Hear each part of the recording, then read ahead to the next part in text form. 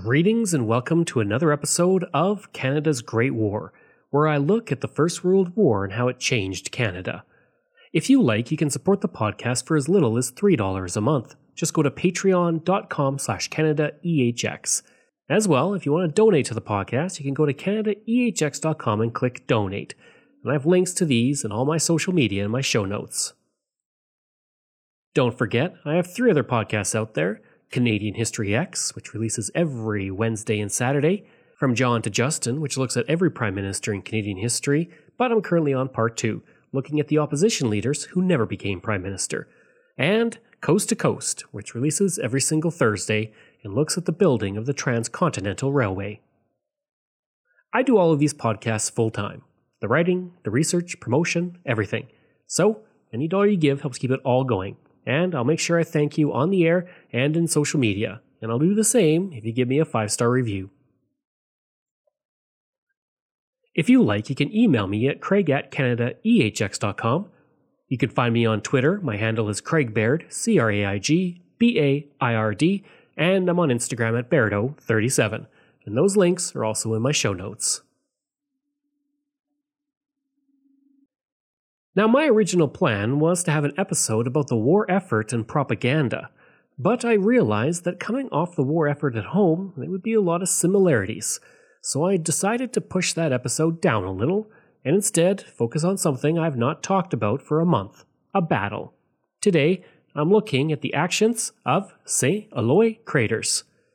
Now, my natural English pronunciation wants me to say Saint-Éloi, but I'm in the process of learning French, and I want to make sure I say it properly. So through this episode, I will be saying Saint-Éloi, and I'll do my best to keep that going, and not to revert to Saint-Éloi. By this point, we were 1 year into the war, and about a year removed from the battles of Festubert and Kitchener's Wood, which was the point when Canadians saw their first real taste of fighting in the First World War. Both armies were now starting to use mining as part of trench warfare, and this meant that advancing troops not only had to deal with cratered land full of mud and grime, machine guns, and barbed wire, but now mines beneath their feet. Sappers would often dig under the ground and put explosives under enemy positions and then retreat and blow them up. And this caused the fields near the Belgian village of Saint-Éloi to be covered in craters. In the spring of 1916, the 2nd Canadian Division was sent to the front line at Saint-Éloi to fight the Germans, and once again, the Canadians were not prepared for the battle and given really no time to prepare. The plan was that the veteran British troops would go and strike, and the Canadians would take over and hold the line. On March 27th at 4:15 a.m., 6 British mines were set off one after the other, filling the sky with smoke and debris. And it's said that the explosion could be heard in England, and with those explosions, the German trenches collapsed. In the history of the 20th Canadian Battalion, the explosion is described as such, quote, "We were all up standing to, waiting. It was a fine morning with not a breath of wind. The stillness was almost unbearable. At the appointed hour, the first sound to break the silence was the zoom of the long-range shell. Then came a muffled roar. Yellow flame belched from Saint-Éloi mound, and the earth trembled as the mines exploded. The air was rent with shrieking shells from our guns. The noise was terrifying. It was still too dark to see anything, but we tried to follow the advance by the light cast from thousands of flares fired by the Germans. We could only see the flashes from rifles and the explosions of bombs." End quote. Over a decade later, on April 9th, 1928, a General Anderson related what he saw after the explosion to the Ottawa Citizen, stating, quote, "What was left of the Saint-Éloi mound stood out like an abomination of desolation, on which there did not seem to be a living soul. Where the mound had been was mud and rubbish. The explosion had thrown the wet clay about in huge lumps, mingled with wrecked houses, shattered wagons, torn uniforms, and shattered equipment, such as a medley of debris as, for some people, made it impossible to reach the base of the mound on foot." End quote. Lord Beaverbrook, speaking of the battle in Canada and Flanders, would state the following of the explosion, quote, "The explosion of the great mine had leapt to heaven in a colossal shower of yellow smoke and debris. It could be seen from miles away, and shook the earth like the sudden outburst of a volcano. The effects of the eruption on a narrow space of 600 yards was tremendous. Trenches on both sides collapsed like packs of cards under the shock. Old landmarks were blotted out, and right in the center of the arc of the bow stretched a line of huge debris." End quote. The craters would be where the battle would take place. 3 craters were quickly captured by the British, and a third was captured in the German line. The British continued to advance in hand-to-hand combat with the Germans for several days until April 3rd. The mines would completely reshape the landscape of the area, and 4 mines blew up so close together they formed a lake 15 meters deep and 55 meters across, making it completely impassable. The British troops were forced to fight in the craters in the mud, often up to their waist, unable to sit down. With high winds and sleet, this made the battle a nightmare for the British troops. At 3 a.m. on April 4th, the 2nd Canadian Division came in to relieve the British. The fact that the British were exhausted meant that the front line had not been consolidated and was still unsettled. The Canadians were excited to get their first taste of action and arrived at Saint-Éloi, but soon found they were short of steel helmets, machine guns, and defensive positions. They also were only given a vague idea of where they were and where the Germans were. Nonetheless, they got down to work, and the 2nd Canadian Division improved on its defenses and attempted to drain the craters of water. While working to improve the positions, the troops dealt with constant shelling on April 4th and 5th. Private Donald Fraser, a clerk from Calgary, related what he saw there. Quote, "When day broke, the sights that met our gaze were so horrible and so ghastly that they beggar description. Heads, arms, and legs were protruding from the mud, and dear knows how many bodies the earth swallowed. 30 corpses were at least showing in the crater, and beneath its clayey waters other victims must be lying killed or drowned. A young, tall, slim English lieutenant lay stretched in death with a pleasant, peaceful look on his boyish face. Some mother's son, gone to glory." End quote. Frank Mayhew, in a letter to his wife, wrote, quote, "We were walking on dead soldiers." End quote. The 31st Battalion would be swarmed by 150 Germans, but, according to one major in the platoon, the Canadians opened up with rapid fire under heavy bombardment and accounted for about 25 dead at close range. Despite the swarm of Germans, the Canadian hold in the area did not break. The 27th Battalion took over in front of the craters with parties from the 31st Battalion in craters 5, 6, and 7 up to the canal, taking 3 Germans prisoner. Lord Beaverbrook would relate later, quote, "As one wounded man was seen to fall, Private Smith dashed out to render first aid under the shower of heavy explosives. He himself was struck down at once. Private Bowden went in his turn to the 2 men, dressed their wounds, and remained with them until they both died, with no cover against the rain of shells except a shovel over his head." End quote. By April 6, some men had been standing in cold water and mud for 48 hours. Major General Sir Richard Turner recommended that the troops be withdrawn and a shelling of the craters be conducted, which the Germans were currently doing, inflicting heavy losses on Canadians. Unfortunately, the Brigadier General H.B.D. Ketchen rejected this recommendation. At 3:30 a.m. of that day, 2 German battalions descended upon the main road, and the Canadians lost communication with each other and were pushed back. By the time the sun rose, the Germans had retaken all the land they had lost since the start of the battle. By this point, the ground was a patchwork of 17 craters, making the land nearly unrecognizable from just a few weeks previous. For the troops in those craters, if they put their heads out of the crater in daylight, snipers killed them, which made it impossible to get an orientation of the land. A Major Kitson would report home to the Vancouver province his experience in a crater, quote, "The worst of the fighting is when you are on the slopes inside and fighting against the rim. I can tell you that my own dugout at Saint-Éloi was only 15 feet away from a German officer's. We bombed each other repeatedly, but could not get results. At last I got a strong piece of twine and carefully measured it so that it would just reach my German friend's dugout. Then I got a 4-7 and tied it to the string and threw it, keeping hold of the string. The bomb dangled over the German's door and then exploded. He was not home, but when he came back there was no dugout, and that was the last I saw of him." End quote. Lieutenant Laurie Howard would write home about the battle, stating, quote, "The last 24 hours I was holding one of the craters with about 15 men. The shelling was terrible. Even the Battle of Ypres last year could not come up with it in the number and variety of things they threw at us. It is a wonder that any of us came out alive, but instead of all being killed, I had only one man wounded, and he not badly." End quote. Howard would leave the crater on April 13th, having only 8 hours of sleep in 6 days.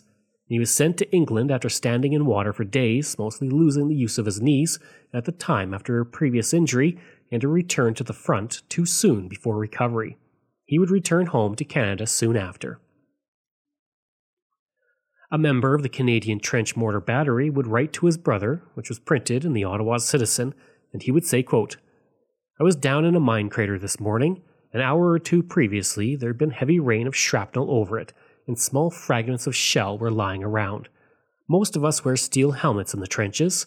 In this dugout lay a helmet, crumpled together as though it had been cardboard, and in the center of the crown was a jagged hole about an inch square.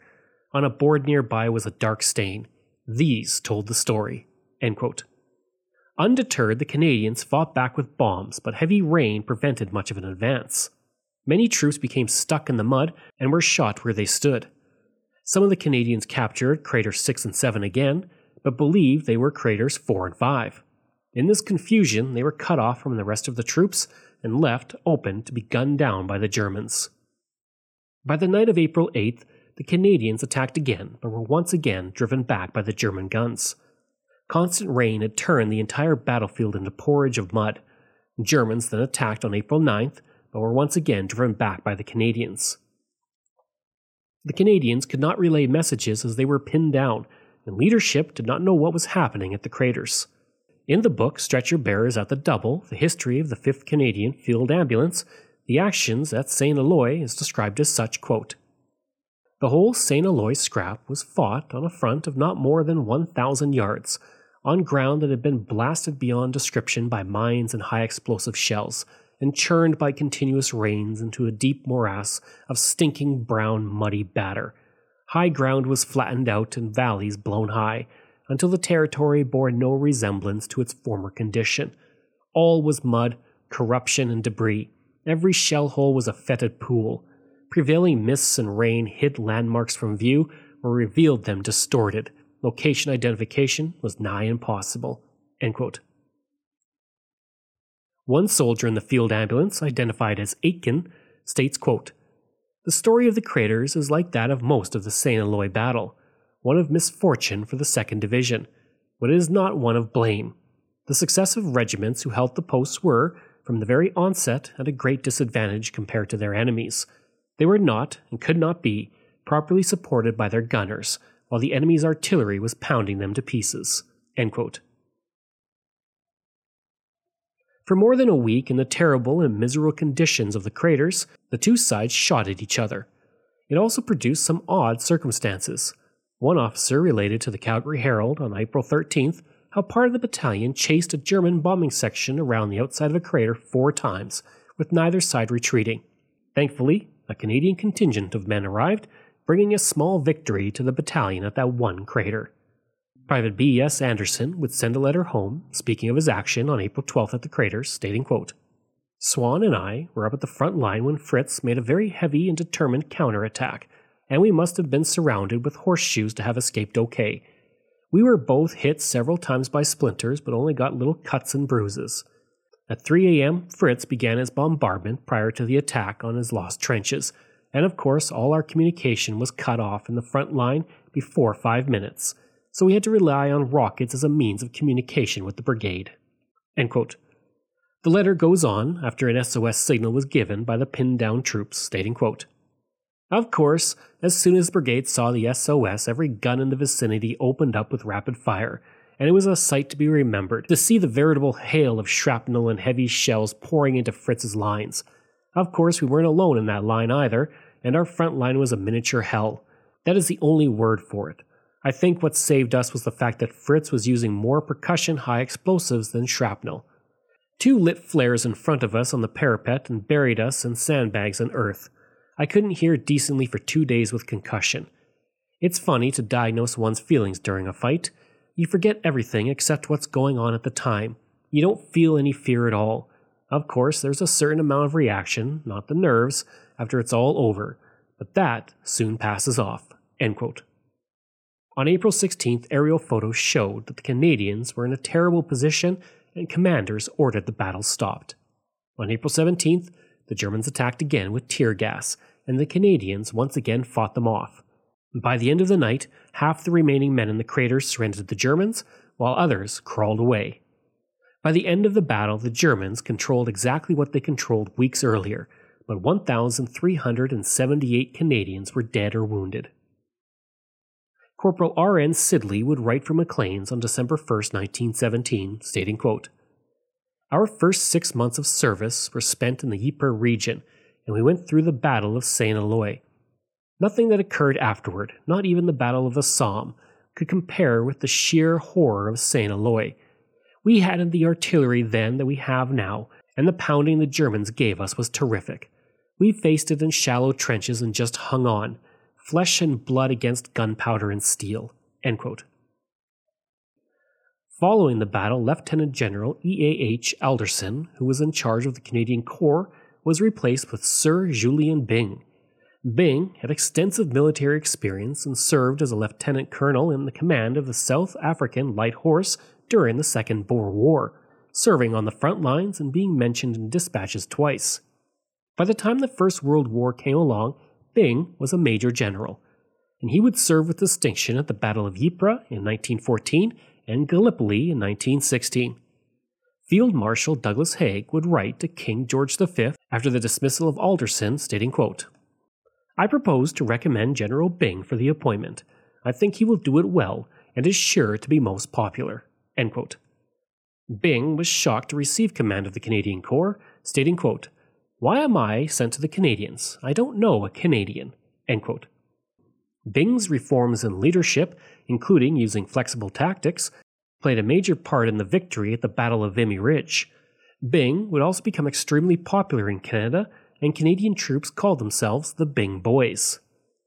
It could be argued that the appointment of Byng would mark a major turning point in the war for the Canadians. After the war, Byng would go on to serve as our Governor-General from 1921 to 1926. As with the battles I cover, I want to look at some of the soldiers who were wounded and killed in this terrible battle.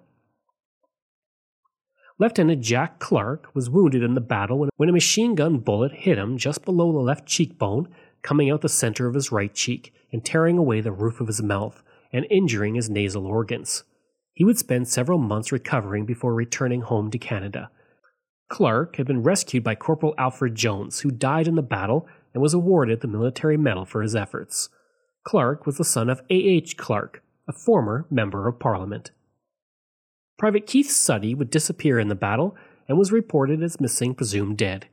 Later, Corporal G.D. Drew, who would lose his arm and be taken prisoner by the Germans, only to be exchanged a few weeks later, would report that Suddy had been killed by shrapnel to the head. Lieutenant W.C. Bradburn would spend 5 weeks in hospital in England after shrapnel hit him in the thigh. He was also hit 4 times by other pieces of shrapnel that had gone through his clothes, but only caused slight injuries to his body. When he returned home to Edmonton, he carried a slight limp. One soldier to die in the battle was Charles Pope, a member of a fraternity at McGill University. In the book on the history of the members in the war, it is stated, quote, "Poor Charlie was killed. Without a doubt, he was one of the finest chaps and one of the most popular in the battalion. He was struck by a fragment of a rifle grenade, death coming almost at once." End quote. Stu Allen, another fraternity member, was injured in the forehead but was able to rejoin his unit afterwards. Jumbo Moreau was not so lucky, having been killed instantly by a German shell while out on a night reconnaissance. Private Martin Brennan of North Bay, Ontario was 23 when he was killed at Saint-Éloi on April 8th, and he would die of his wounds he received, listed as a compound fracture of his right femur. Private Alan Duncan Day was only 23 when he enlisted with the Canadian Infantry Saskatchewan Regiment in the 28th Battalion. He was hit by shrapnel at Saint-Éloi, and stretcher bearers brought him out of the trenches where he was immediately hit again, and he would die before he ever reached a dressing station. Sergeant James Fleming had graduated from the School of Practical Science and was working near Winnipeg when he enlisted to fight in the war. He had only arrived in France in March of 1916, but during that time he rendered valuable service by helping to extricate a large number of men from a dangerous position. On April 11, 1916, while directing a party of men to repair damages to a parapet, he was shot in the head and died instantly. Private Thompson Coram was killed in the early days of the battle when he was shot in the back and the left arm, and he would make it to the No. 2 casualty clearing station before he succumbed to his wounds. As for the craters left by the battle, the 4 mines that exploded together to form that large lake would eventually become a fishing spot for tourists with a recreational cabin on the site. Maclean's would tour the area in 1932 and would write, quote, "Going up the slight grade and following a winding road over the crest, one is soon near St. Eloi. 2 water-filled craters are on the right, and the ground has sunk where a third was filled when the military made a road there." End quote.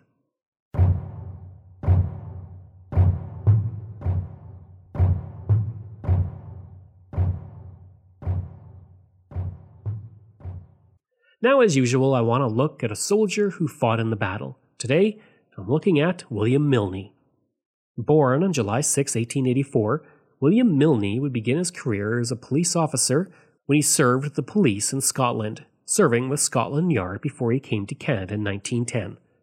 In 1912, he would join the new Westminster Force after he had spent some time serving as a police officer with the Canadian Pacific Railway Police Force. When the First World War broke out, he would enlist and was sent overseas. On October 13, 1916, Milne was injured in France and admitted to the General Hospital to recover. This was the second time he had been injured in France, and he had only recently returned to the front lines after being discharged. Following the war, he would return home and began to serve with the Pacific Coast Militia Rangers. During the Second World War, he became active in civilian defense, and he organized an auxiliary police force of 200 men. On February 27, 1943, he was named as the new police chief for New Westminster, and he would serve until July 11, 1944, when he retired from the force. Upon his retirement, New Westminster Mayor W.M. Mott commended him for his efficient work during his short term in office, and he would pass away in July of 1969. His funeral was held one day before his son, Dennis, won the Liberal nomination for the Royal City riding, but Dennis did not win in the August 27th provincial election of that year. So why did I choose Corporal W.D. Milne? Well, I'm going to close out this episode with part of a poem written by him to his mother about St. Eloi. It goes, quote, "The silence broke with a terrible shock. The storm came fast and thick. Torpedoes and shells in thousands fell, but men to their post did stick. For they were placed there, and there they stood, and there they fought and fell. There too they suffered, bled and died, for the land they loved so well."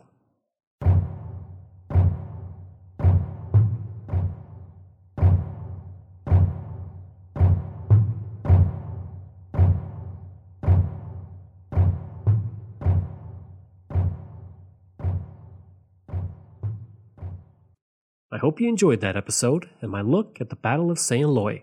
If you did, please leave a rating and review. Information comes from Canadian Encyclopedia, Legion Magazine, Canada War Museum, Wikipedia, History of the 20th Canadian Battalion, Stretcher Bearers at the Double, Our Heroes in the Great World War, 5 Strenuous Years, the McGill Chapter of Alpha Data Phi during the Great War, Maclean's, Vancouver Province, Ottawa Citizen, Vancouver Daily World, and the Edmonton Journal. Thanks. We'll see you again next time.